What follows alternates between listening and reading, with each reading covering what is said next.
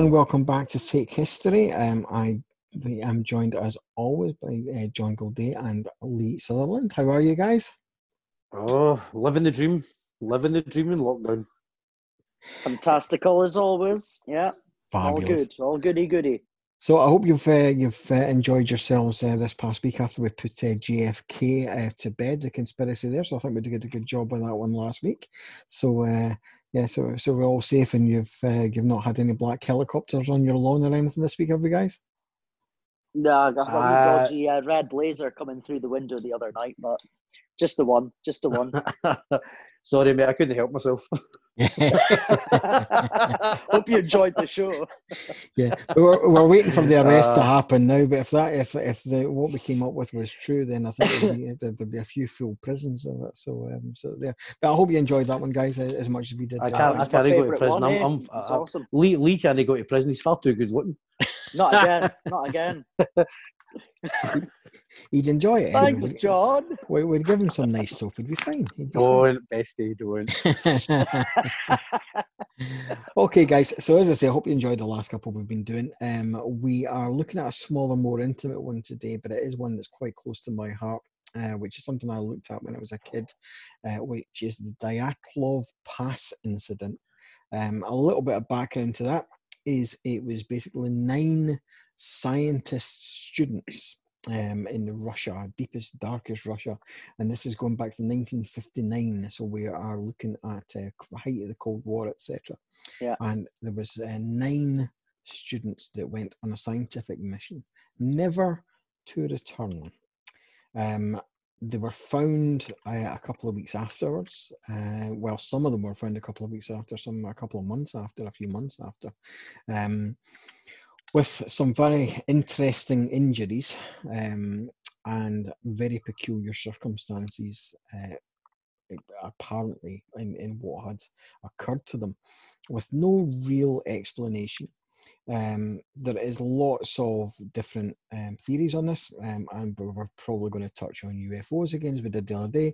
You're probably going to touch on Yeti for the first time, which might at some point become a program or a podcast, and murder from the locals and all kind of different stuff. So, guys, how do you want to do this? Do you want me to give a bit of background, or do we want to go straight on to you guys and on how you think? Go for it. Go for it, man. Yeah, you go for it, big man. I mean, you said it's a subject close to your heart, so everybody knows by now that means you're going to be doing the majority of the talkings. Yeah. Close to my heart. Yeah, close to my heart is one of my 7 stomachs, surely. But there we go. Getting there before you guys do, or is it, or my 6th chin? I'm not sure. Anyway, yeah. So going back to it was 1959. So I think the biggest thing to me was there's a whole lot. The scientific reasons of there aren't really important, which is good because they completely bore me, and I couldn't give a monkey's why they were there in particular. However, what they were there, the area they were, is completely remote, and it had been known in the past to be a place where the USSR would do some military testing, etc. A couple of days before they were found, before they went missing, there were lights, etc., seen in the sky, which wasn't that unusual at the time because, as I said, there had been military testing, etc., in the area. Now, the scene really is the start point of this one. The scene of it is they had a mountain on one side of them, a forest on the other, and they were in the pass. Now, this wasn't the destination. They were still traveling. This wasn't where they were heading towards. They hadn't really seen any civilization for a good few days, up until on the day that whatever happened to them. They realized they'd actually taken the wrong path. So they set up camp basically in this pass, with Dyatlov Pass, with the intention of going the right direction the next day. We're quite fortunate in the fact that a lot of them kept diaries, and the diaries, etc., were found, as with the films, etc. And one of the things I always found completely fascinating about this was exactly how much actually was, and how much evidence actually was left at the site. But by evidence, I mean that it's just about the people, about their lives, what they did, etc. But where it gets to start slightly freaky is that, so for 2 weeks, they've been travelling and they have camped as normal. They've cooked their dinner. They've had somebody on watch, etc., etc. And there's been no dramas whatsoever. And then they come to the night. Now, nobody knows what happened in the night. What they do know, and what we have to remember, is this was deepest, darkest Cold War. And the people that were looking for them weren't the police, weren't their friends, weren't, Tom, Dick, and Harry. The people that went looking for these guys were basically the KGB and the Russian army. And they found them. Or they found some of them initially, and then they found the rest of them eventually. But the scene they found was very, very strange. First of all, there was no signs of a struggle. There was no signs of anybody else in the area apart from the 9 of them. And that's very, very important. The tent had collapsed in itself, but it was pretty much still standing. You have to remember at this point, by the time the Russian army, etc., got there, it's another week and a half afterwards. So the middle of the tent had basically draped and collapsed. But the tent had been cut open from the inside. But more than that, on the front of the tent, eye holes had been cut. So they had obviously been looking at something out the front of their tent and thought, fuck this for a game of soldiers. And they had cut their way out of the back of the tent. Now, the first couple of bodies were found quite quickly. And here's where it gets even stranger. They were pretty much all in a state of undress. So some of them were just in underwear. Some of them had other people's clothes on. Some of them had one boot on, etc., which is, again, odd. Now, 2 of them were found frozen to death. Most of them died, but no means all of them, incidentally, died of hypothermia. But they were couched at the bottom. 2 of them were found crouched at the bottom of a tree, where had been signs of at least one of them attempting to climb the tree, with a small fire next to them, beneath them, in their underwear. Now, what can terrify you so much that you cut your way out of a tent, make your way to a tree line a couple of hundred yards, because the tent's in the open space, so they obviously want to get away from that open space. Now, remembering you're at -15 to -20 where they are on an average evening. So they made their way out the tent in their underwear and sat there and froze to death rather than go back to the tent, which is only a couple of hundred yards away. Another one was found with a skull injury. Another one, severe chest trauma. He was not only had chest trauma, but his eyes were missing. One of the ladies that was found had her tongue ripped out. There was another one with severe chest trauma. Now, this is the last time I'm going to throw over to the guys to start looking at what the various thoughts are on this. But I'll throw in this one other thing. Now, some of the things that people said, well, it was animals, or well, it was this, well, it was that, well, it was local people that had come and murdered them. There's local tribe that hunted in the area. But the actual Dyatlov Pass, or the Dyatlov, the mountain that they're on, is actually named the Dead Mountain. But the reason it's called the Dead Mountain is because there's no wildlife. There's nothing to hunt. Yeah, nothing. So there'd be no reason for them to be hunting there. But even if they did, here's an interesting thing. All these people with the chest trauma, severe chest traumas, crushed ribs, caved in skull, etc., there was no soft tissue in this injury. There was no bruising. So their eyes were ripped out, tongues ripped out, chest crushed, etc. In all these places, there's no injuries to the chest or no injuries to the skin. And that, for me, is one of the more confusing aspects of it, if you like. I have actually, sorry to interject, but I have actually found several things of that there were injuries to the chest, crushed ribs, broken ribs, and that they were crushed in several ways. One explanation would have been the impact from a high fall. And as you mentioned earlier about a tree, there was evidence of somebody climbing up at least 16 foot high up a tree to use it either to escape something, evade something, or to use it as a watch out post, to try and get a better oversight of what's going on there. Yeah, because they said with the two bodies that were found next to the tree, like the branches above, 5 meters, 16 feet, were broken as well. So and there was blood found on the tree as well, suggesting maybe as the branches, and both of them, their part of their fingers, were all the skin was missing from the fingers, which is just trying to climb the tree as well. And if those two people have made a fire, they're like less than a mile away from the campsite, and they've made a fire. They've made a fire because they have absolutely zero intention on going back to that campsite. And there's a good reason for that we probably still don't know. They look, if you're a mile away and you're going to sit there half clothed, bleeding in minus 15 degrees Celsius and go, do you know what we should do? Let's make a fire. I'd be like, let's get fucking back to camp.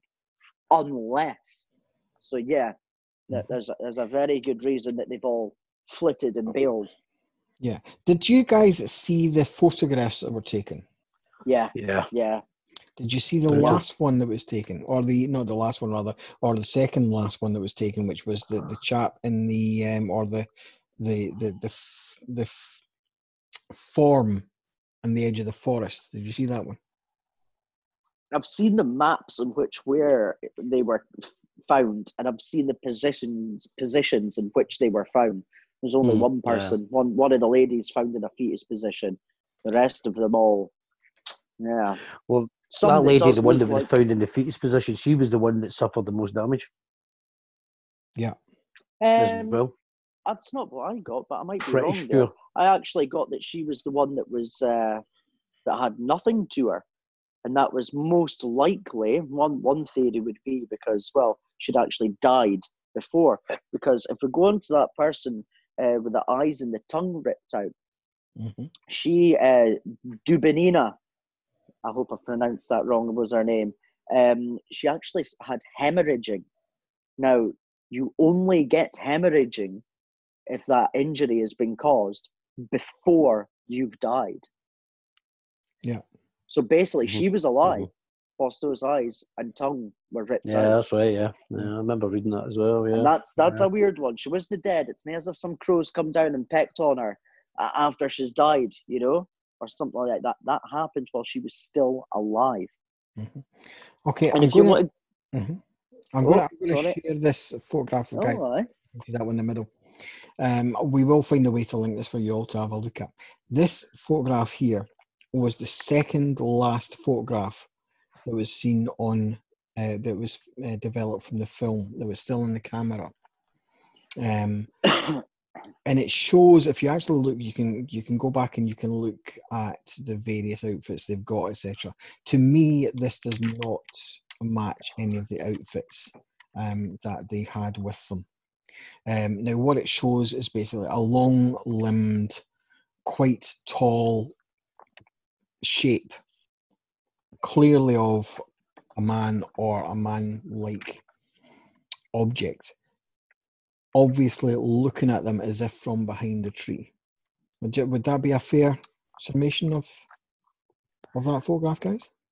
I'll go with a figure, a clear figure. I'm going to say whether it's a Yeti or anything. No, I'm not saying it exactly. Lean to a man, but lean to a man. But it's certainly as if it's like, to me, what it says, it's as if it's looking round and certainly looking at the campsite or looking at whoever's taking the photograph. Is what I would say. See, there's an interesting thing, as you mentioned at the start, that there was 9 of these hikers. There was actually a 10th hiker. There was a 10th hiker that was with the group at the very start, and he had a dodgy knee, and he basically went back. But it was that very same chap who actually was used to go back and identify the bodies. Mm-hmm. Yeah. Not saying that was him. On the bodies, here's another one. And I know we're slightly going out. No, let's go around first. So let's go around. So John, as always, I'll go to you first. And say, right, okay, so what kind of theories have attracted your attention, or what when you were looking into it? It's just as funny. You just go back to it. Like, obviously, we mentioned the guy at the start. Mm-hmm. He has come out. There's a few things about him which is worth probably looking into as well. Was he'd said that he'd heard Dyatlov talking to a local the night before. Mm-hmm. And he'd overheard the conversation. Didn't hear the full conversation, but basically the local warned him not to carry on. As well. And then also on the back of you, they said it was quite well documented what they were doing. His diary was submitted, but has never been used as well. There's a lot of stuff that's been released, and there's a lot of it that's gone missing, that is no longer there, or that's just not been released. Because this was all kept in secret files, all the evidence. This whole case was put under a KGB secret files, which, let's put this into context, couple of kids go hiking and go missing, right? Mm-hmm. There's absolutely no evidence and no trace of any investigation ever being had in any Russian mountain incident of hikers going missing. Why this one? I'll give you another interesting one. Out of that 10th hiker, right, one of the 9 hikers, see, all of them knew each other, and they were all of a very, very similar age, I think ranging from about 21 to 24, except for one chap, one guy. Mm-hmm. Okay, now this guy, he does stand out. He's a proper odd one out. He didn't know the rest of them, and he was a lot older. He was 38 years old, and he was actually a World War II veteran. Mm-hmm. Yeah. Have you heard much more of it? Sorry? Have you heard much more of that guy, of this chap? I know he went on to become a skiing instructor, because that's what they were all effectively there for a level 3. It was the grade 3, the highest which basically qualified them to be instructors and stuff in the eyes of the Russian government and stuff. But he wasn't the leader of the group. So look, put that again. Think about it in the way. You've got a World War II vet who's a ski instructor. For what you're doing, I would almost have on paper that he should be the leader of that. But it wasn't. It was actually, I can't mind his first name, but Dyatlov was the surname. He was the leader, and that's why it's called the Dyatlov Pass. Mm-hmm. But on paper, you would have had this guy, Semyon Zoklaritov. I don't know if I pronounced that right, but that was the 38-year-old World War II vet. That's a bit of a weird one to have there, guys. That's a weird one. Well, I'm going to throw one. I was going to leave this for later, but since you've actually specifically fingered him, so to speak, My pleasure. Still can't do it. Yeah, exactly. But I'm going to love an anal probe, don't you? I know, exactly. That's John with the anal probes. Now, come on. I think we've already covered that. You just this funny thing. You just think I'm sitting uncomfortably. No, you look happier this time, mate. Oh, aye. Yeah. Oh, missing a fucking cigarette. Something I do want to, as it were, probe on this one. It's very interesting that you bring this guy up. So he is very interesting because it's Semyon Alexeyevich Zolotaryov is his name. He's 38, which is much older than the other ones. As you say, a very interesting history. He's a World War II veteran, etc. He was one of the ones that did have severe trauma. So he was found with severe chest trauma and his eyes missing. So his eyes have been ripped out. Okay. But something interesting about this chap is that, as I say, there is new investigations, etc., going into this. Now, they've exhumed his body. Aha! Yeah, the DNA. The DNA does not match the family. Any member, absolutely. Not mum, not dad, not anyone. Hey, they have put together the skull reconstruction, as they can do now, 3D reconstruction, etc. And he does the body does match the chap that is photographed in the expedition. So it's the guy that was on the expedition under the name of Colo, whatever his name is. Well, I'll give you another interesting one about that. There's a like a grave, a mass grave for 9 of them. Well, for some of them, and he is the only one that's not named on that grave. He's not on that grave, that shared grave for Dyatlov. Now we are looking at 1950s, late 1950s USSR. So, is it possible that this guy? God, I'm turning into Giorgio. That's your line. Is it possible? What? Is it possible, Ancient Aliens? Is that what I say? No. It's what Giorgio from Ancient Aliens is. So is it possible that it fucking actually... hell, is that that crazy bastard with the hairdo? Is that who I'm getting this Giorgio fish from? Yeah. Fuck's sake, Douglas, I'm not happy about that. So anyway, is it possible that this guy's actually USSR Army? And, yes. Or... Yeah, and if it is, what's he doing there, right? What's the army involved in this for? The experiment is not that exciting that they're doing. So why is the USSR Army involved, first of all? Secondly, if it's not, then who the hell is he and why is he there? And if he is there and he is USS Army, why are they putting somebody who reports to be and certainly comes across as a senior military figure? Is it to keep them safe? And if it's to keep them safe, is it because somebody knows something that's in their past? Or what? That's the biggest stinker for me. I do, from not going into all of them yet, but out of everything that I've looked into, that's my favourite one. That was a Soviet testing ground. And they've stumbled across it. They've gotten too close to something, because there's been several reports from anything up to 31 miles away from that night, of fireballs in the sky, of red glows in the sky, of flying things, red orbs in the sky from that night. Now, I'm not linking that to UFOs. Yeah, that's one theory. Could very well be. But if that was testings of bombs, I mean, I know that they were doing parachute bombs back then. Something could have landed close by. That all the evidence from that would have been covered up by snow or whatever else. But there's no shrapnel. There's no shrapnel. No shrapnel found. And okay, there's no. Well, actually, hold on. There is a piece of aluminium.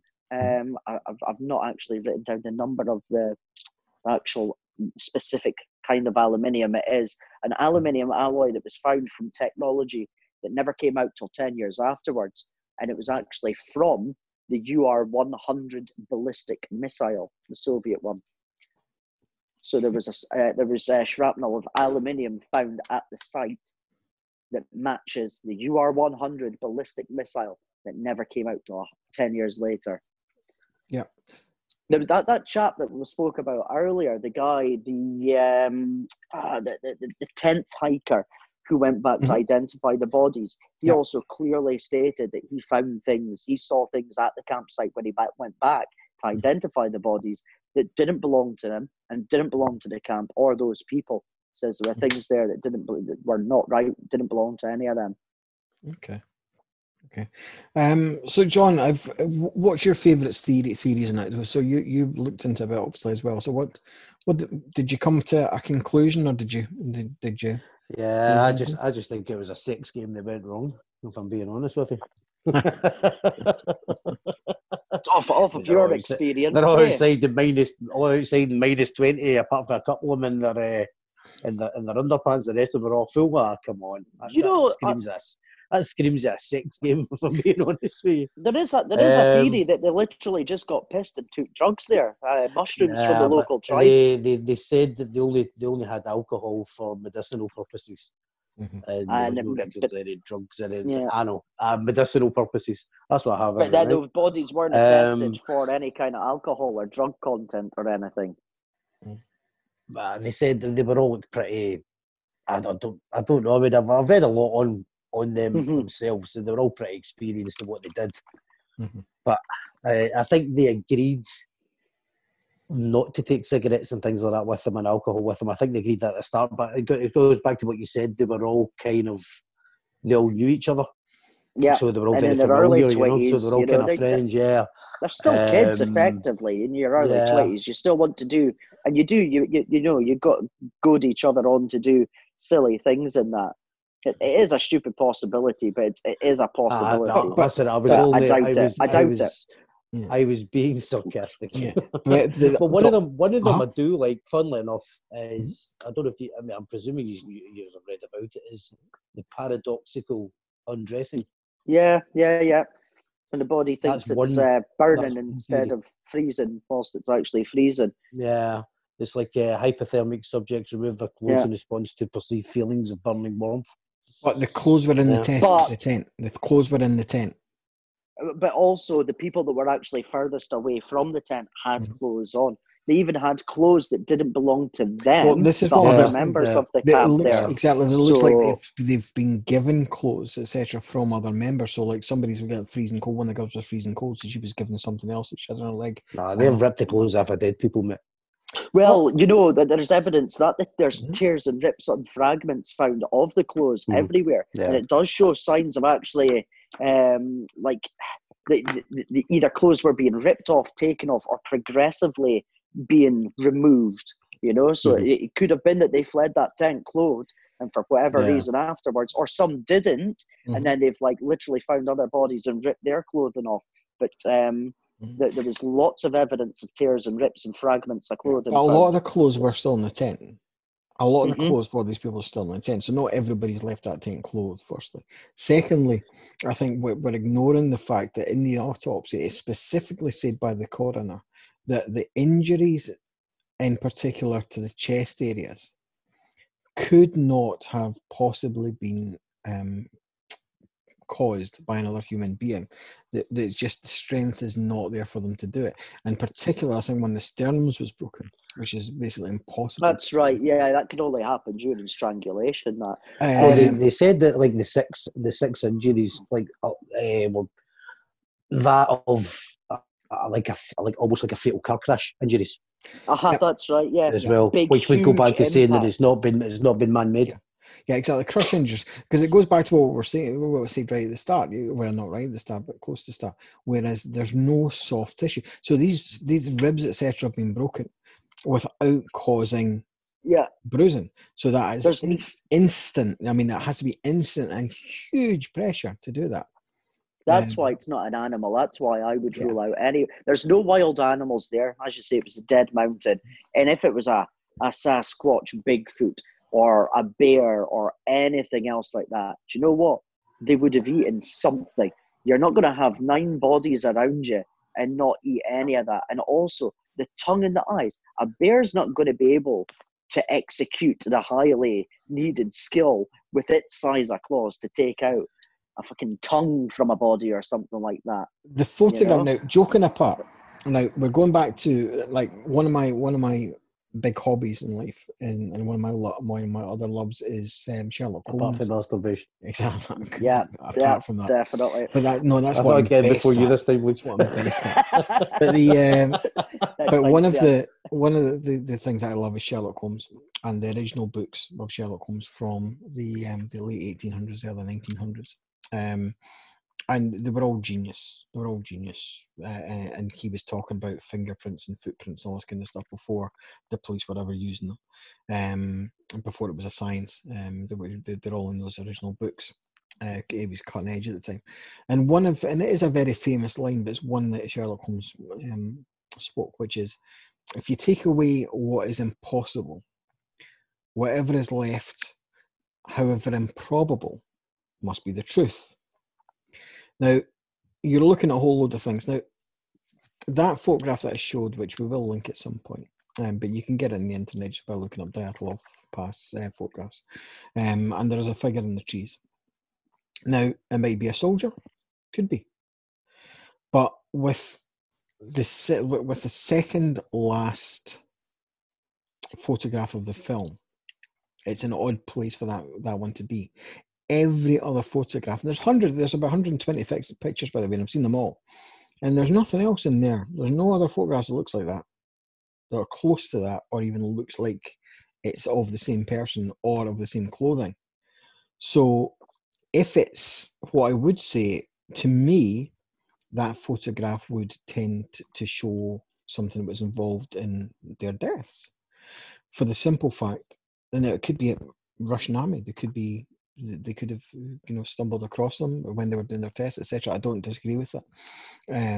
It may be something like that rather than something paranormal or occult. But if you look at the rest of their photographs, the rest of photographs from that mission, they're not going to be carrying an extra suit that nobody's seen. They're just not. So to me, that's somebody that wasn't in their party. If it's someone. If you say to me, right, that's actually a Yeti, fair enough. Would I have enough evidence to say no, it's not? I don't know. Because whatever happened to these guys, what we have to come back to, whatever happened to these guys left 9 people dead, left no marks, no footprints, no nothing, that they actually were so scared of, they cut themselves out the back of the tent. They've not died in groups apart from the people that were frozen to death at the bottom of the tree. It's almost as if they were caught one by one, with no marks.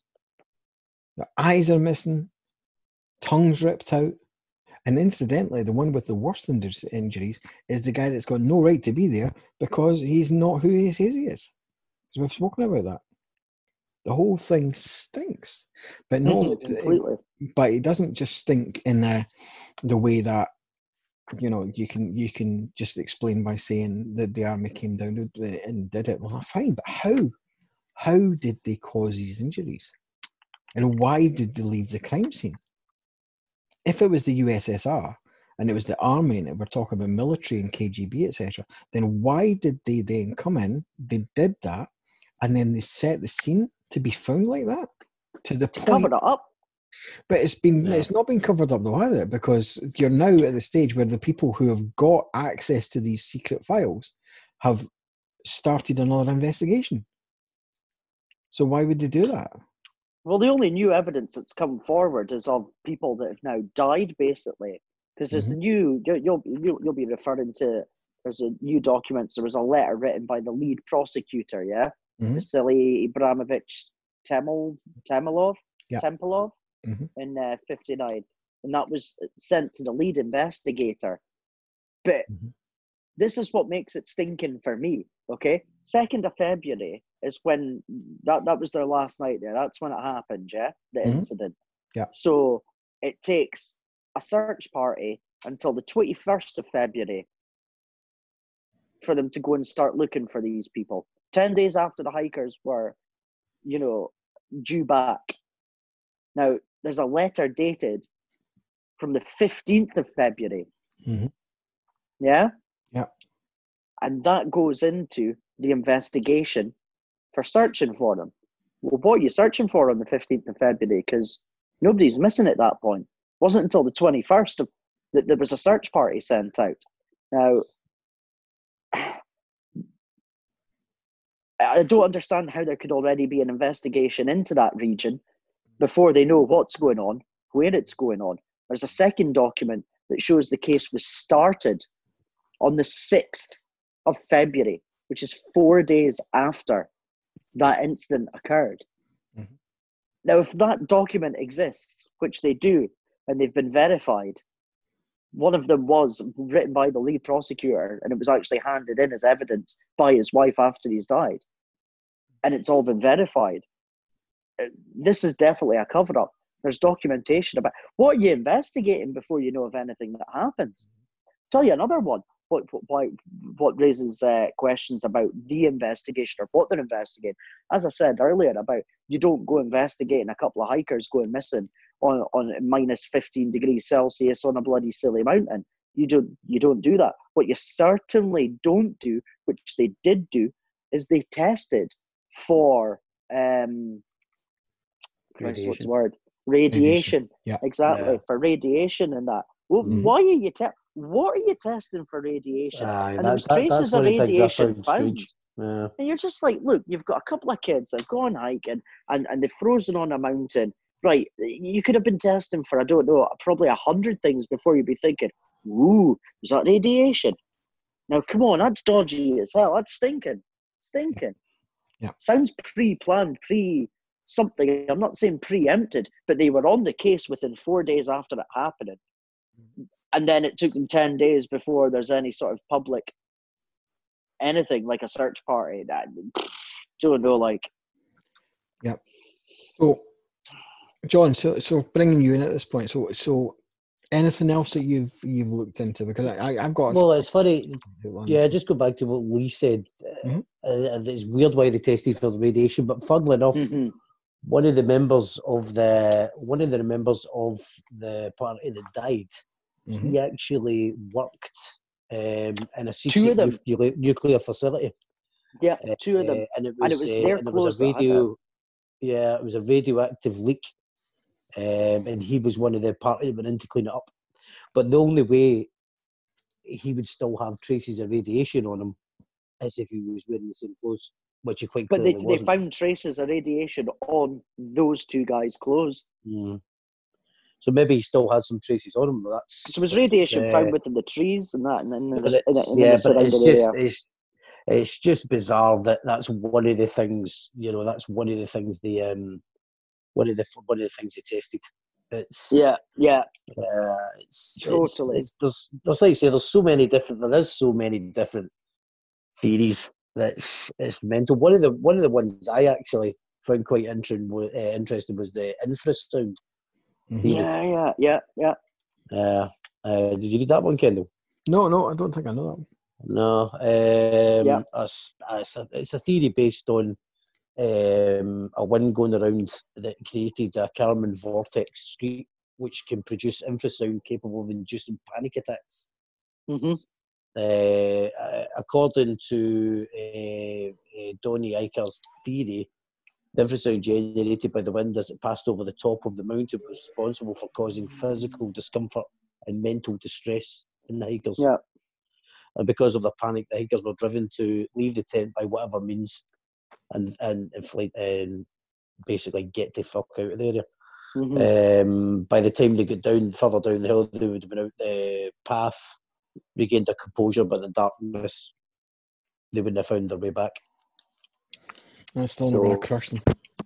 Does it create? It creates like a low frequency. The traumatic injuries suffered by 3 of them were the result of their stumbling over the ledge of a ravine in the darkness and landing on the rocks at the bottom. If you fall 16 foot from a tree, it's a plausible one. That one, the infrasound one to me is quite a plausible one, if I'm being honest. Yeah. Okay. Lee, did you hear about the watches? The watches? No. Carry on. John, did you get about this one? The watches, 4 watches? No, I didn't know. Okay, so out of what the 9 hikers, 4 of their watches were found stopped. One of them was at 5:31, one at 8:39, one at 8:15, and another at 2:15. And the first watch was found covered in luminous substances. Okay. There was another watch as well. One of the other guys had a watch as well, but that was still working. Bearing in mind, what's this, 59? I need to Google. I don't know, but I don't think you had LCD watches. Might be wrong there. No, I wouldn't have thought so in Russia, not in USSR. You wouldn't.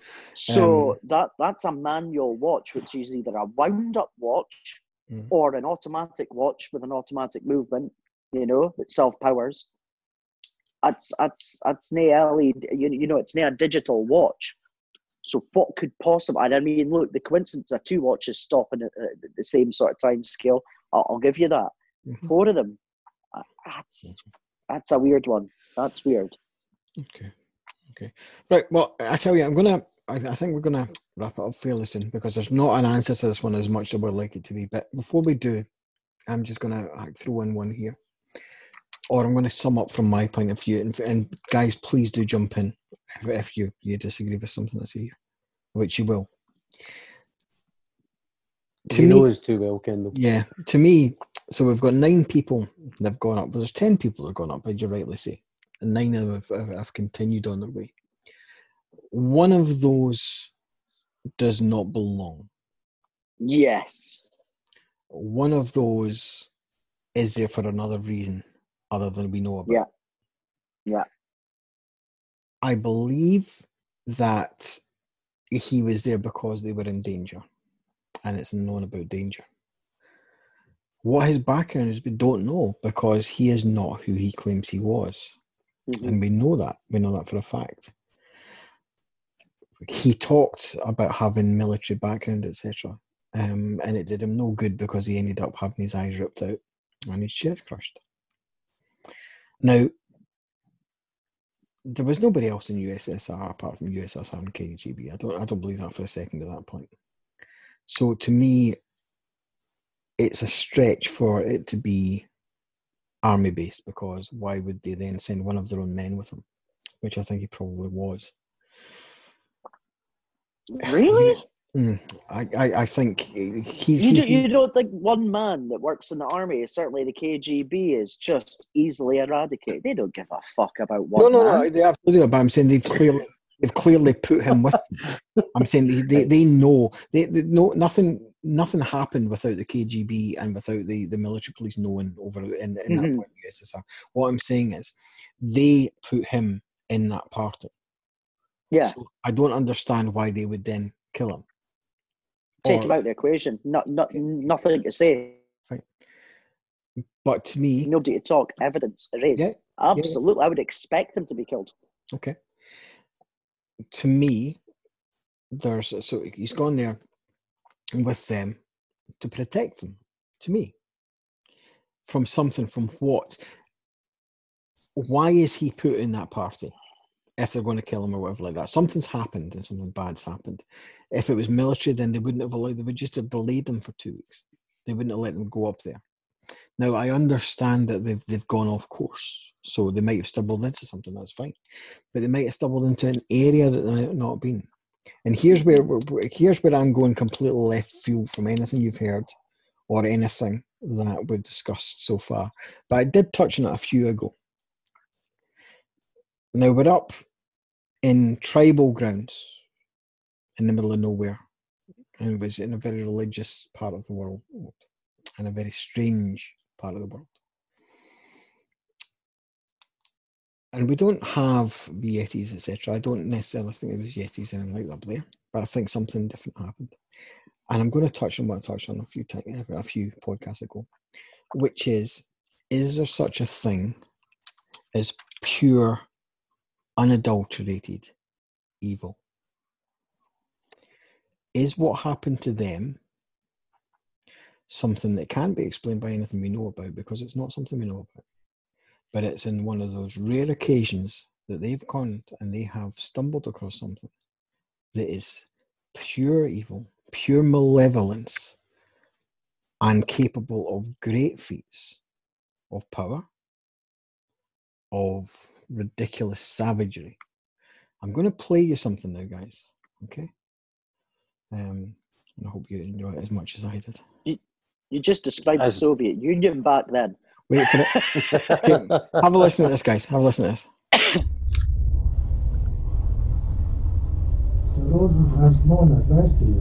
Ja, aber die wenigste beten.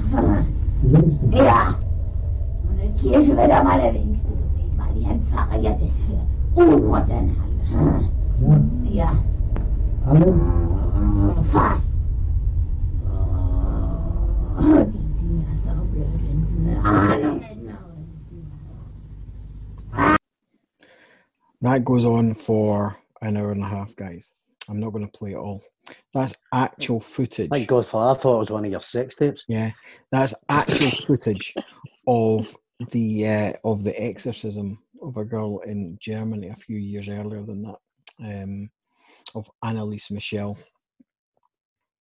And if you want an unsteady night of no sleep, I would suggest anybody to have a listen to that. That was right at the beginning before it got freaky. It's the best evidence I've heard for something that is outside the ordinary and something that is pure, unadulterated evil. Now, I'm not saying this is what happens. How? Is that? I was waiting to say you've just gone from talking for an hour on one topic to talking about some quine in Germany that got exercised. I know it's a girl, and I am saying what I am saying. Did I fall asleep? What I'm saying. Welcome back, Lee. Yeah, what I'm saying is that when you take everything, when you eliminate everything that is impossible, whatever remains, however improbable, must be the truth.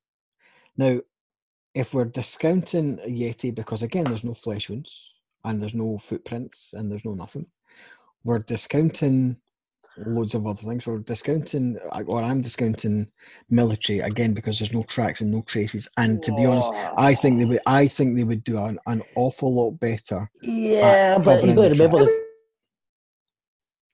tracks and traces. The reason why there wasn't tracks and traces was because you've got to remember the time period from when they went missing on the 2nd. Yeah, totally. Their own footprints were there. Their own footprints were there. So, sorry, I couldn't hear you standing on your soapbox. What was that? What? So their own footprints were there. Me or him? Yeah. So there were. Always him. So there were. So there were traces. Traces of what? Footprints. Footprints, etc. From the people from the camp. Yeah. But there was. How do you know it was the people from the camp? Because it was only from the tent, and it was like from the some front of them the tent had boots on as well. Some of them still had boots. Yeah, they had one boot on. But we're talking about the evidence that they found when they found the site. We've already heard of somebody that's saying that there's evidence that there was stuff found at the campsite at 10th Hiker. He says when he had to go back and identify the bodies, he's recognising stuff that was not there. That didn't belong to the camp. When he left. As if that. No.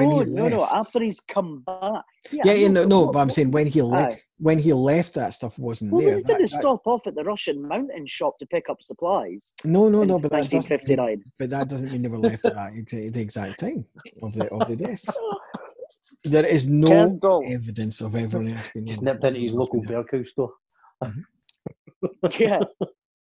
I mean, I've written everything off. It's not an avalanche. It's not animals. It's not yet aliens. It's not a Yeti. Even the infrasound, I thought, do you know what? It still doesn't justify what would then happen to the bodies of that. What you've just said, is okay, cool. Right, so 1 of 9 people gets possessed, starts fucking levitating. No. I never said he gets possessed.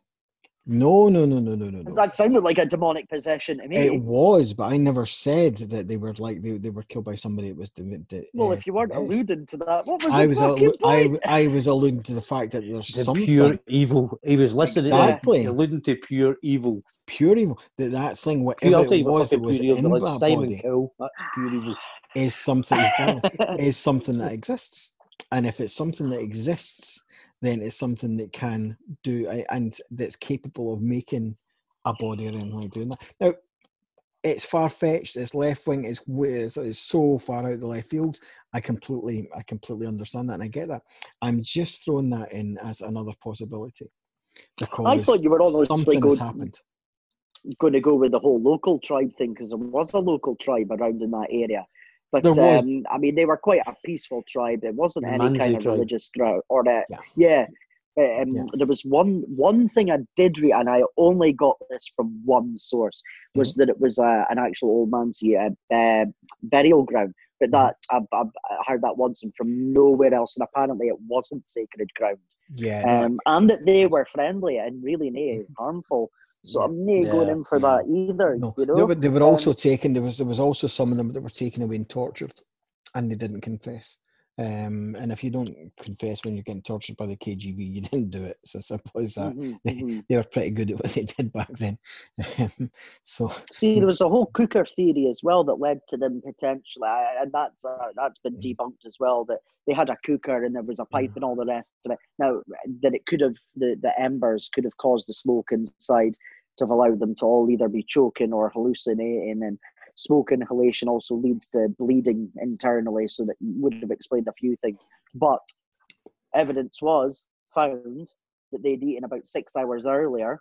None of the foods eaten, which was ham, needed cooking, and also the cooker was all the stove they had. The cooker was all packed away, including the chimney, and there was no embers in that. Yeah. So that's debunked as well, effectively. The only thing that stands strong is that it was government, something they've stumbled across, and they've just went, no way can we take a risk and we get rid of everybody. But then how have they done? So let's go around. So let's finish up by going round there. So John, how did these injuries happen to these people? It's a strange one. I quite like a couple of theories that I talked about, but I don't subscribe to the pure evil theory. I don't know. I think there's too much, again, that points to the government, the Russian government, the KGB. 100%. Things like there was one that out of everybody that left that tent, and bear in mind they all left in a hurry, right? Yeah. So I'm sure you've probably read it as well. Somebody, I can't remember the chap's name, managed to grab his camera. Yes, yeah. Right? Yeah. So they're all rushing out of the tent. Some of them are going out in fucking pants and socks. But this guy's got the presence of mind to pick up his fucking Kodak. No. But what's more interesting... Is that the photograph of the light? This is the interesting thing. This is why I think it's got something to do with the KGB and all that. Is the camera allegedly was too damaged, or there was too much water in the film. Take from that what you will. So well, I know that there's definitely photographs. That kind of leads me to believe. Yeah, but they all had. But see, the girl who was she was one of the most experienced ones. I mean, she was one of the ones that had the photographs, so they were well documented. But I just find it strange that he's taking his camera with him. But a load of these photographs are missing, and if you even do the tally of how many photographs fit on, because it's those old fucking real spool whatever photo things, you can actually do the math on how many photos you could have taken to how many photos there are, and how many photos were not used on that paper, that weren't exposed. So there are photos missing from the evidence files, from the case files. No, but that's probably not including this guy's camera though. I don't know. Maybe. Okay, so Lee, going over to you. So same question: what has caused these people's injuries? The injuries are the interesting ones. I mean, I actually, when I started looking into it, I was like, the girl with the eyes and the tongue. Do you know what? I was probably a bird or something that's then hooked away at the eyes, and whatever option was there, which would have been a tongue for it, maybe, But then I found out that obviously she was the one that suffered from the hemorrhage, and so it was done while she was alive. Well, I mean, that's so weird. Some of the other injuries, like the big impact ones, like the guy with the crushed ribs, that could happen. I mean, look, we're talking about a mountain covered in meters of snow. You climb up a tree, which there's evidence of. There's evidence of him falling off of that tree or something. Not him, because the two found at the bottom. What do you mean, not him? The guys that found at the bottom of the tree were just found dead of hypothermia. They didn't have injuries. Right, but there was a person that was found. There was blood found on a tree with broken branches. So you think he's fallen at the tree, left some blood in the tree, and then walked fucking 200 yards across chest? Well, I mean, possibly. You could have taken an impact and have died from a 16-foot fall onto a rock that you didn't see coming. You could take any kind of... And I mean, bearing in mind that breaking the ribs could then go on to do a further while he was doing this, he was like, bastard, that was I'm just going to take my eyes out and leave them here as well while I want to know. He didn't have his eyes missing. It was one lady that had the eyes. And no. It was our. No, she had as well. But our friend that shouldn't have been there, he had his eyes missing as well. Yeah, there was two of them. That's right, yeah. Yeah. Okay. Mr. Zoltan. But why would that happen? Why would that be the case? That would make more sense if it was this Soviet secret ground, and then so soldiers have come across them, because you've either been scared or chased out of the tent, or you've been running. You can see if there's a couple of things that you can actually see the maps and where the bodies were found and situated. So you can see the distance, but still the similar direction. Now with that, it actually shows that the people closest to the tent had less clothes on.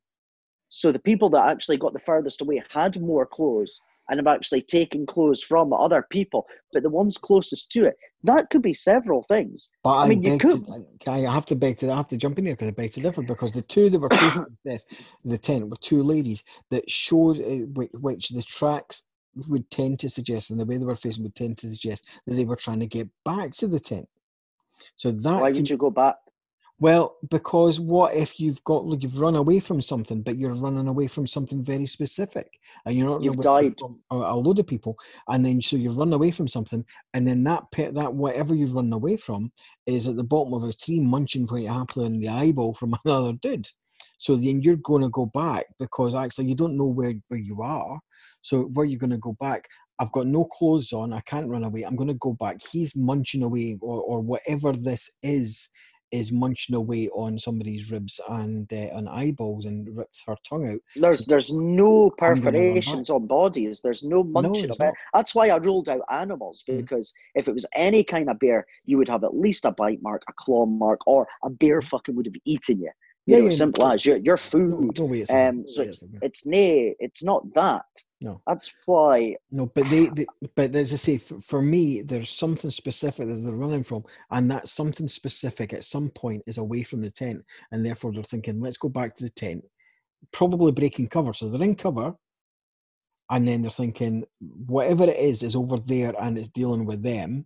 Therefore, I'm going to go back, get my clothes, and hightail it down the fucking mountain again. So they've been trying to get back, as soon as they've got the broken cover, to try and get back to the tent. And that's where whatever it is has gone after them and got them. And it's got one, and then it's gone another 20 yards and got the other. But it's got them, yeah? It's got them. Yeah. What's it done to them? What's it done to them? Is it what air you're saying there, Keston, sounds like the infrasound theory. That's what that sounds like.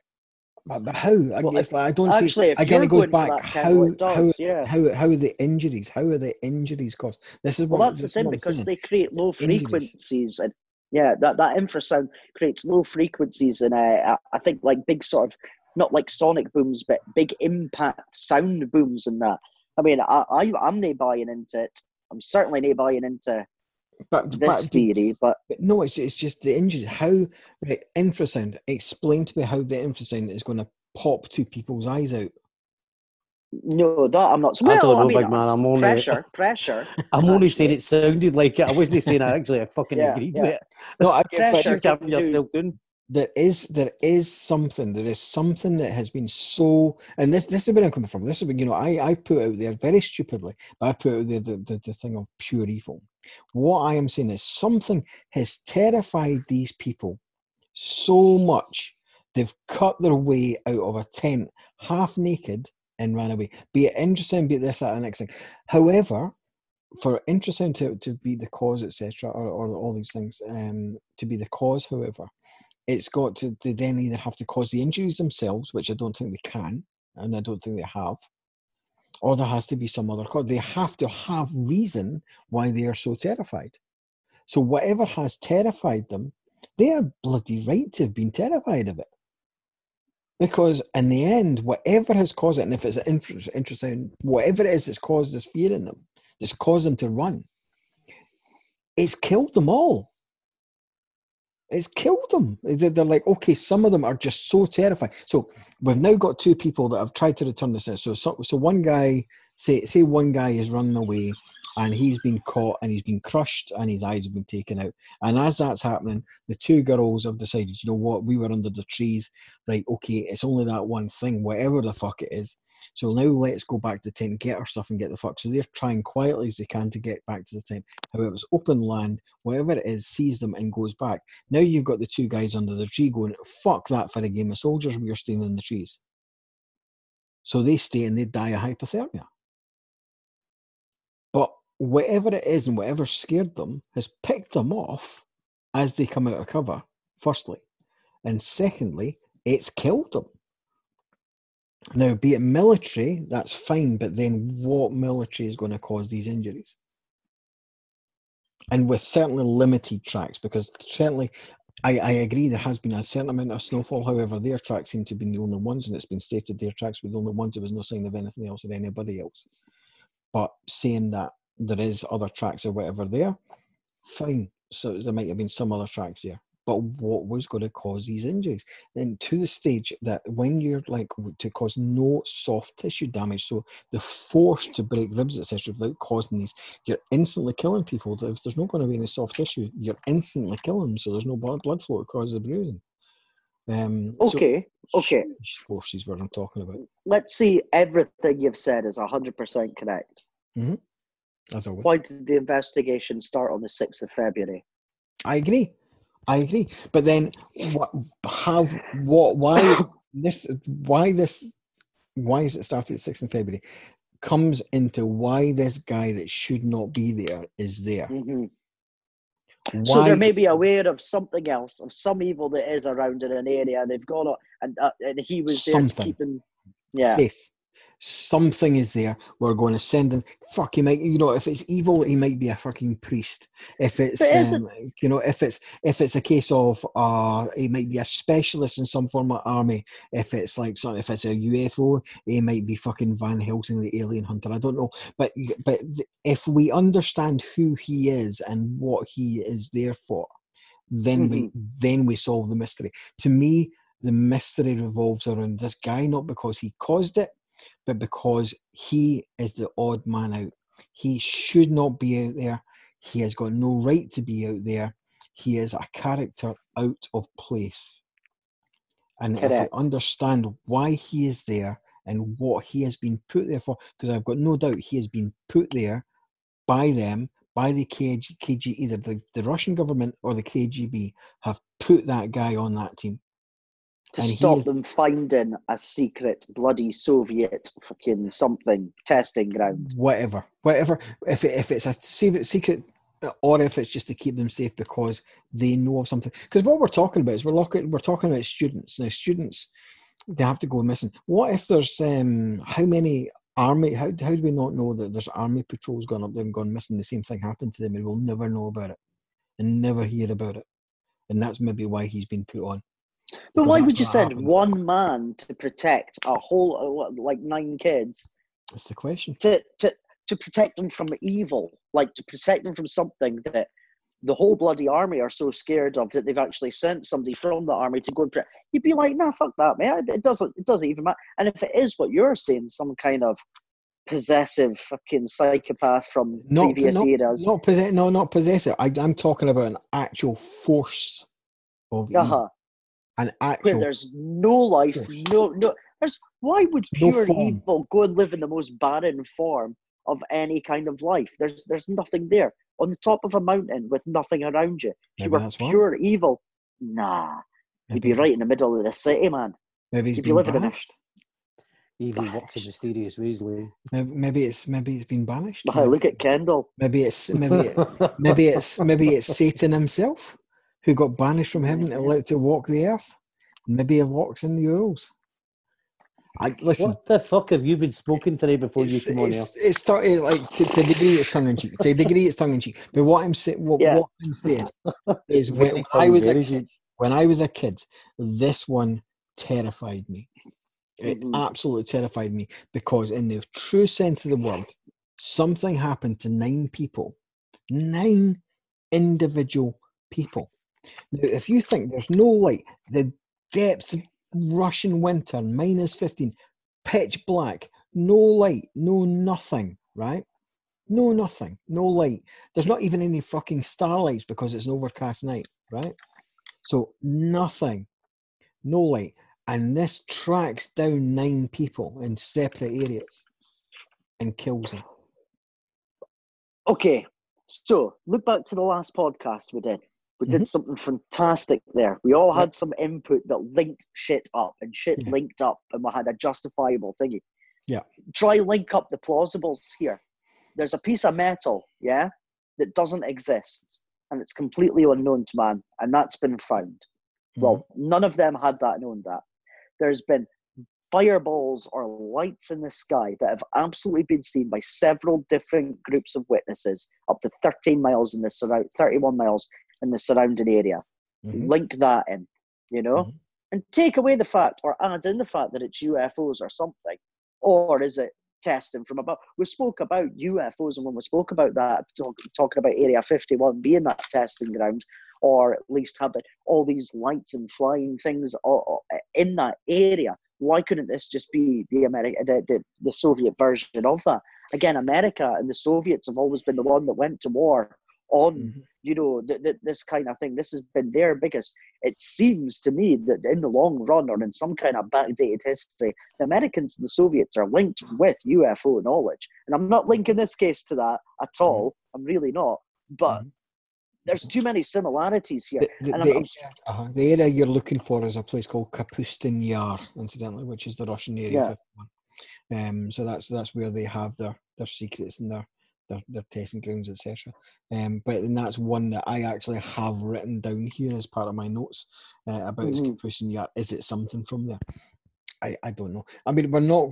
I know what you're saying about big bringing things together. The only thing I personally think brings everything together on this one is this one guy. This is this one guy that shouldn't be there. Everything. But then create a story for him on that. Like, create the story. Where does that? So what? He's a Russian guy. He's connected to the KGB or something. World War II. But so he's got all the skills, and he. What? He's there. He is there to keep them safe and keep them. But I think it's very much as a pathfinder, if you like. I think he is right. We're putting him with them. We're saying I think almost certainly he's going to be military or intelligence, one of the two. It can't be really anything else because KGB, USSR Russian doesn't work like that. The guy's put in university with a different ID. He's got papers of this guy's name, and it's no him, right? So he's been put there by officials, right? So he's there for a reason. He's undercover. He's absolutely a mole, Now, what we do know is whatever he is there. So he's either there to spy on them, but they're students who are really out what they're getting. They're doing a couple of scientific experiments, but what they're really getting at is their ski badges. Science students, engineers, That's what they're getting is their ski badges from doing it. Yeah. So he's there for one of two reasons. Either they've got something they're doing, and listen, that we're believing what we can read and what we can find on the internet. So is it the fact that actually they were doing something very different? So there's maybe another scenario. So either they're doing something different, he's keeping them safe, and he's making sure that they don't give it away, and he's like keeping an eye on them to make sure they're not traitors, or he's keeping them from some harm. Now, by keeping them from some harm, as you rightly say, would you then be thinking that one person is going to fight off an entirely alien army or whatever else like that? Well, no, he's not. But what he might do is if they say, right, this area is safe, this area is not safe. Whatever you do, make sure you don't go into these areas. Now, we also know that on the night in question, they have gone off course. And somebody has said, stop here and camp here. And then in the morning, because it's getting late in the morning, we will go back on course. So if he's there to keep them safe and he's there to stop them going off course, is he the one that said, right, okay, we're going off course, stop? And if so, then what we have to do, what we've nailed down that it's actually about the area they stumbled into, that there's something about that area, be it that it's known for, is it the infrasound you said, John? Yeah. Is it something like that? Is there Russian experiments? Is there KGB experiments? Is there UFOs that's known to inhabit the area? Is it literally pure evil? Well, they're all scientists that were all working on individual cases, but they all knew each other. Could they even potentially all share or be onto a theory of something that would have put something at risk?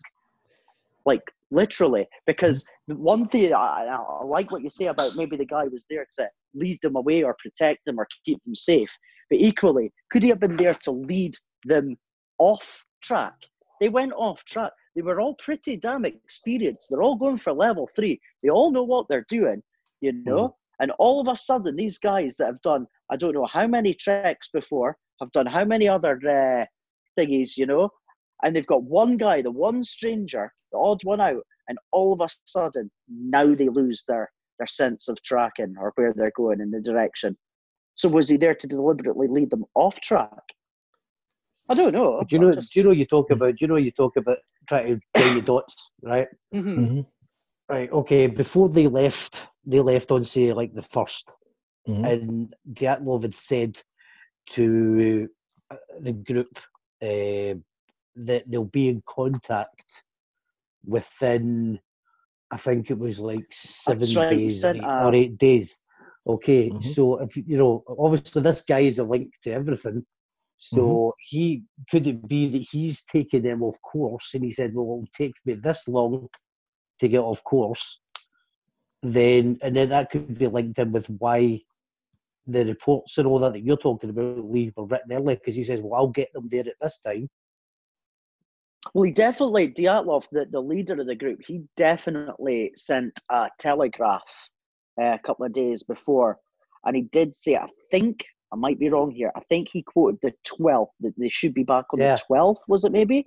Well, no, and he so said he said he'd be in contact. He didn't say they'd be back, he said he'd be in contact. I thought that on the way back they would send another telegraph to say that's us. This was us here. Again, that's only from what I've read. Yeah. They said it could be something to do with that as well. That this guy's sent them in the wrong direction purposely. Yeah. And then I'll get them there by this date. Then you launch the investigation that date. But yeah. I don't know. Yeah, it's one of those that I honestly don't think that I don't think that we can certainly, looking from doing deep research, and that's, listen guys, that's what we do. We try and go past what's available immediately on the internet, etc. Over the last couple, and we try and get deep down into these things. And I think what we've done is what we've succeeded on is we've come up with a lot of bullshit, especially me in this one, but we've also nailed down a couple of the key questions. And a couple of the key questions is, who is this guy that's going all right to be there? Okay. Firstly. And second of all, how did those injuries get made? If you get the answer to those two questions, or what would cause those injuries? Who was this guy? Now, if you look a little bit, I've not done too much. I don't want to go too much more into it. But Zolotaryov, that we were talking about, the guy who should not have been there. Now, from all reports, yes, he is not Zolotaryov. That was a real guy. But the suspicion is that since the Second World War, that someone else has been living under that name. So it's not a case of, and we're saying like he's been put there to do this, do that, the next thing. Well, that's fine. But he's been living as that character since the Second World War, which is 14 years. So that's a hell of a cover. And I don't have any... look at all... Sorry. No, I'm just saying I don't have any answers for you on it. But he to me is the key behind everything. And whatever he was there to do, and whatever he was there to either lead them to, lead them against, protect them from, like lead them into. I don't know. And without finding more of who this guy is, what the hell his story is, and I've got no doubt that his files in Russian. For instance, I said strange that, wouldn't it? Files in Russian, Kendall. Yeah, exactly. In Russian files. Russian files in Russia. That's a fucking strange one. Huh? Never. But the thing is as well, and maybe it's a good place to leave it. It's like when they actually decided they were going to look into it again in 2019. So we've got all these questions, and we're not going to be the only ones with all these questions. But they were looking into 3 different scenarios, and only 3 different scenarios. The first one is an avalanche, which I think we can all agree it wasn't an avalanche because there's no fucking hill next to them. Second of all is an ice slab avalanche, which again, there's no fucking hill next to them. Not close to them anyway, no steep gradient, is what I would say. And the third one is hurricane. So they opened up in 2019. The Russian authorities have decided, because people are looking into it again, that they are going to look into the whole incident again. And that is the only 3 possibilities they're looking into. And the possibility of crime was ruled out before it started. Stinks, guys. It stinks. Yeah. I mean, the image that John mentioned earlier, that definitely links in with the hurricanes, because I know that you can get vortexes created by tornadoes and that would create the infrasound. That's one link. The other 2 are pish. Yeah. Simple as. Yeah. I don't. Yeah. I mean, we're not going to get to an answer to this one, but it's one people honestly look into. It's freaky. It's if you the pictures of the bodies when they get found, when they're unearthing them from and the details of their injuries and all this kind of stuff, it's all there for you. Their diaries are online. You can read what they've been saying in their diaries, and it's just basic wee boys and girls stuff, students writing diaries, and then something horrific has happened to these guys. And as I say, can you imagine you're camping at night and you're so scared, you're cutting your way out of the back of the tent and you're running from somebody? And some are dying from hypothermia because they're so scared to go in, like just sitting there in their underwear in -15 and die overnight. And then other ones, the ones that aren't, are actually trying to go somewhere, get picked off one by the other and end up with like horrific injuries. It's mind-boggling, and terrifying, to me. So there we go. Anyway, I think we'll leave it there, guys. Unfortunately, we're not coming to quite as much of a consensus as we did with JFK, etc. But I can't solve them all. No, we can't. But hopefully you win one day, some, you lose some in life. Hopefully we'll revisit when something else comes out now, or some other details, or we can get to the bottom of something. I'll certainly be looking at it in a bit more depth in my own time. So, ladies and gentlemen, have a fantastic time, and we'll look forward to you joining us in the next one. We're going to be looking at something a little bit later in the Knights Templar treasure. Is it in Scotland? Can I find it? And if so, you probably won't watch a podcast because I'll be spending money. So thank you very much to John Goldie and to Lee Sutherland as always, and we will see you next time. Adios. Ciao.